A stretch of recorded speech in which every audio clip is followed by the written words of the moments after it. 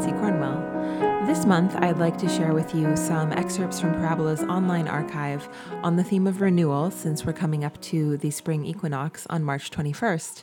And we'll begin with Living the Moment of Love by Llewellyn Vaughan Lee. A simple and essential spiritual truth teaches that only being awake in the moment is real. Only then can the strawberry be tasted in its full sweetness, the plum blossom be seen in its fragile beauty without memory or preconception. This is the Zen moment of Satori, when we are fully present in the experience, in life as it is.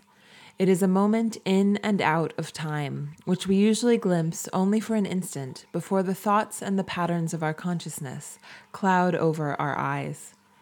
I first experienced this at the age of 17, when through a strange set of circumstances I was sent for work experience to a coconut plantation on a remote island off the coast of Papua New Guinea. This tropical island was so beautiful and remote, and so other than anything I had experienced until then, that all the images that normally covered my mind or gave me any sense of self had no grip and slowly faded away until I found myself, moment by moment, present in its primal world. Butterflies in myriad colors, wild parrots screaming in the palm trees, storm clouds a dark wall over the water. Here there was no time, no thought, just pure awareness, changeless and changing every instant. After half a year, I packed my bag and traveled gradually back to the world I knew, and time returned to my life. Half a century later, I still find those moments, the egrets white in the wetlands on my early morning walk, a downy falcon on the telephone lines. In the evening sunlight, watching the different birds at the bird feeder, life is present as a simple essence. But a certain innocence has been lost. These present moments are surrounded by an awareness of a world that is changing, a beauty that is being polluted, a wonder vanishing. Spiritual practices, meditation, mindfulness, can help give us access to these moments. But is it enough just to live them in their innocence, or do we need to bring an awareness of the changing story that surrounds them? A story of the earth abused and exploited, species depleted, waters made toxic? And how can we reconcile the wonder of the moment with our responsibility and love for the earth that gives us these moments? What does it really mean to live in the now? When I was immersed in the primal beauty of a remote island, there was no sense of responsibility. Life was fully present around me. The power of the wind and rain bending the palm trees, the fragility of a spider's web caught in sunlight. And I was part of this landscape, aware, but not separate. Now, when I watch the fog coming in from the ocean or a baby fawn eating the grass outside my window, there is another quality of consciousness present, a deeper awareness. The passing years have changed me, and innocence is lost.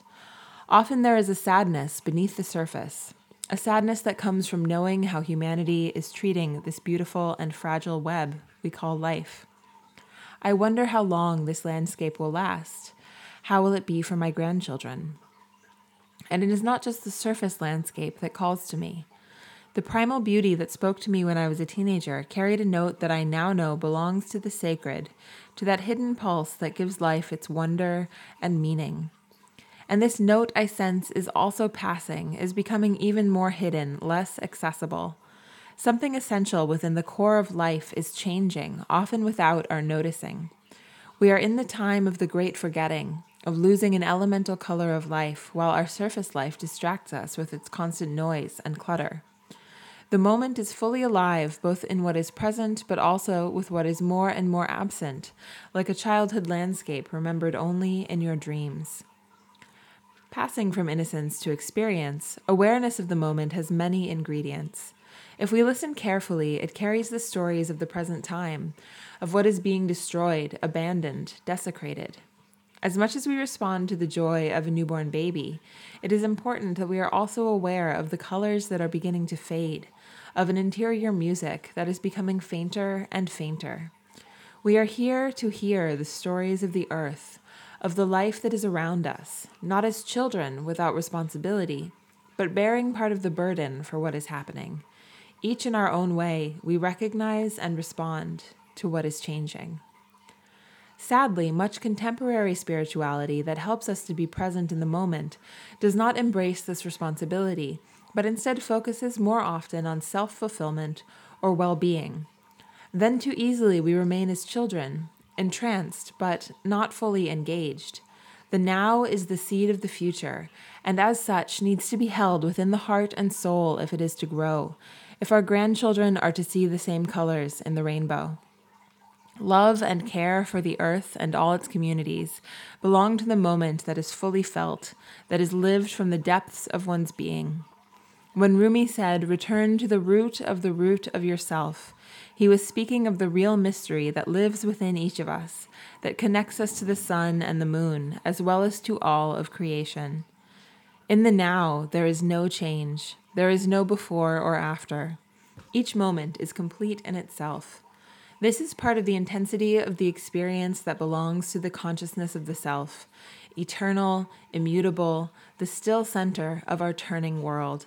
And yet, because life is a single interconnected living being, within each moment is threaded the flow of the tides and the turning of the galaxies, to the geese flying south, a V across the sky, to lovers caressing each other. These are the stories of life, born moment by moment, woven together into a single living tapestry.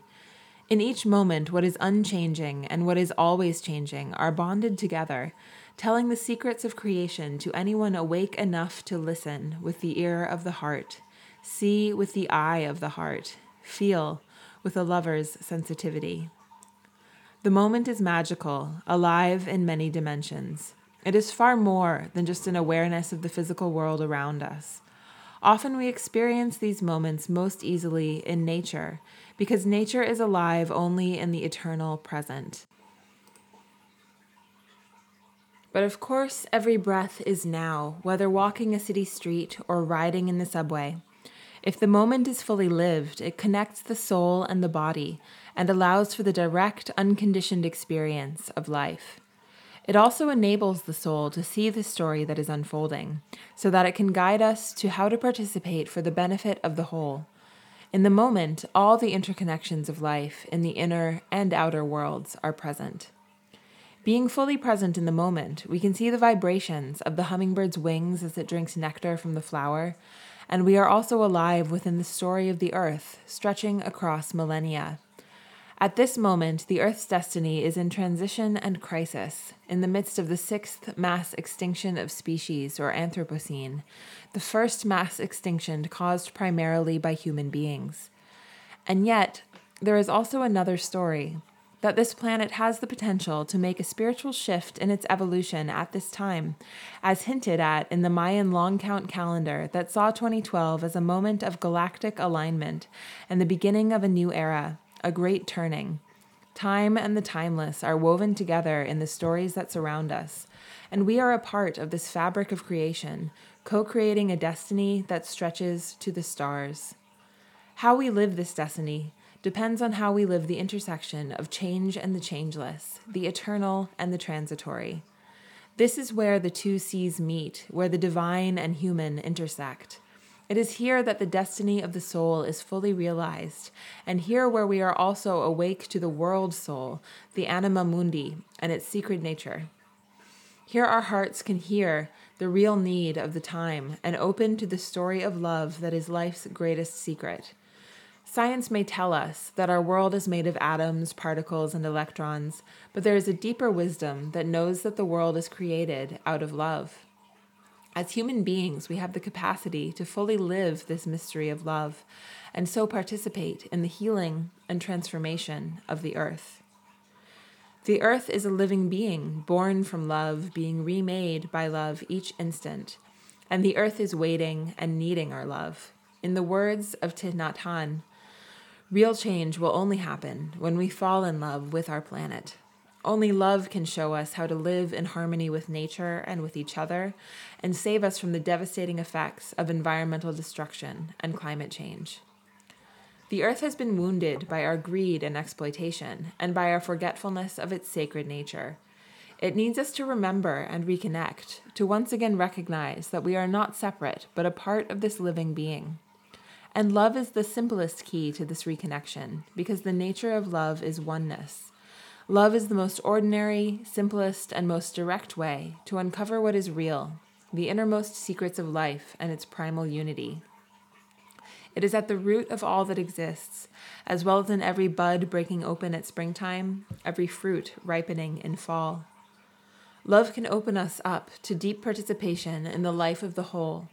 It can teach us once again how to listen to life, feel life's heartbeat, sense its soul. It can align us with the sacred within all of creation and reconnect us with our innate knowing that the divine is present in everything, in every breath, every stone, every animate and inanimate thing. In the oneness of love, everything is included, and everything is sacred. The sacred is not something primarily religious or even spiritual. It is not a quality we need to learn or to develop. It belongs to the primary nature of all that is. When our ancestors knew that everything they could see was sacred, this was not something taught, but instinctively known. It was as natural as sunlight, as necessary as breathing. We all have within us a sense of the sacred, a sense of reverence, however we may articulate it. It is a part of our human nature. We each carry this primal knowing within our consciousness, even if we have forgotten it. A relationship to the sacred is older than any formalized religion, even though it is found at the foundation of many religions. It is a fundamental recognition of the wonder, beauty, and divine nature of the world. It is a felt reverence, an inner sense. We even speak of a sense of the sacred. If we remember the sacred, we will find ourselves in a world as whole as it is holy. However we may call this mystery, it permeates all of creation. It may be more easily felt in certain places, in ancient groves, beneath star-filled skies, in temples or cathedrals, in the chords of music. But this is a mystery that belongs to all that exists. There is nothing that is separate from it. As such, it celebrates the unity that is within and around us, the oneness of which we are a part. Our sense of the sacred is a recognition that we are a part of this deeper, all-embracing mystery.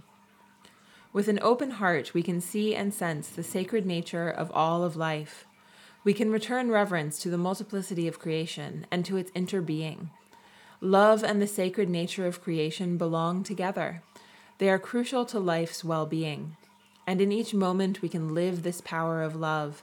With all our senses, we can be awake to what is sacred. Here we step into the arena of real service, service to life and love with our hands and hearts. Life will speak to us as it spoke to our ancestors.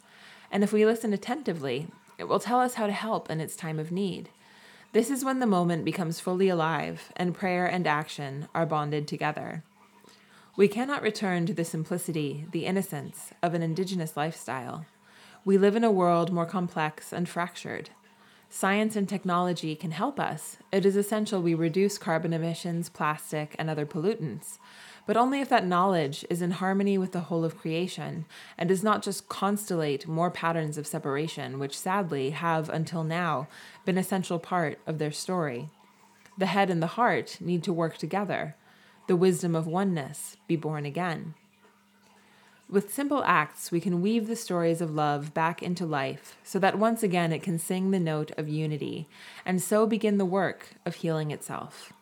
Small things with great love reach further than we can see because they become part of the fabric of creation. And there are many ways to engage, from the simple act of praying for the world to planting flowers or vegetables in our garden with loving hands, to listening to the troubles of another with a receptive heart. Through our loving, we nourish life in unseen ways. Because life is an expression of love, each act of love is a participation and gift to the whole. Love belongs only to the moment. Love born in the eternal now frees us from the patterns that constrict and bind, which is why Rumi says, "Step out of the circle of time and into the circle of love." Love cannot be caught or conditioned, but arrives complete, just there, like the moon at the window. Its essence is too pure to be changed, but it changes everything. Love makes the atoms spin and hearts turn toward God. It is life's greatest gift, and we can give it back to life. A meal for family or friends, cooked with love and attention that nourishes the body and soul, Walking as if you are kissing the earth with your feet, you offer this gift to the earth where it is most needed. Through the hearts of humanity, love can flow into creation, awakening the world moment by moment. Love grows with the giving, and it flows through the web of life, changing everything it touches, freeing both the world and humanity from the self-destructive story of separation. It can return us to the oneness that is life's true nature. Then life can start to sing again, not of exploitation or greed, plastic-filled oceans and clear-cut forests, but of the wonder and beauty and the sacred nature of all that exists.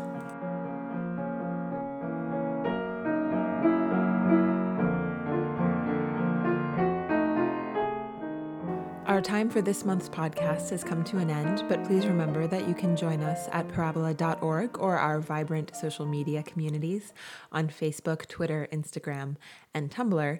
And we hope that you will sign up to be a subscriber or a patron of Parabola through our new Patreon program. The closing thought for today comes from Ovid's Metamorphoses.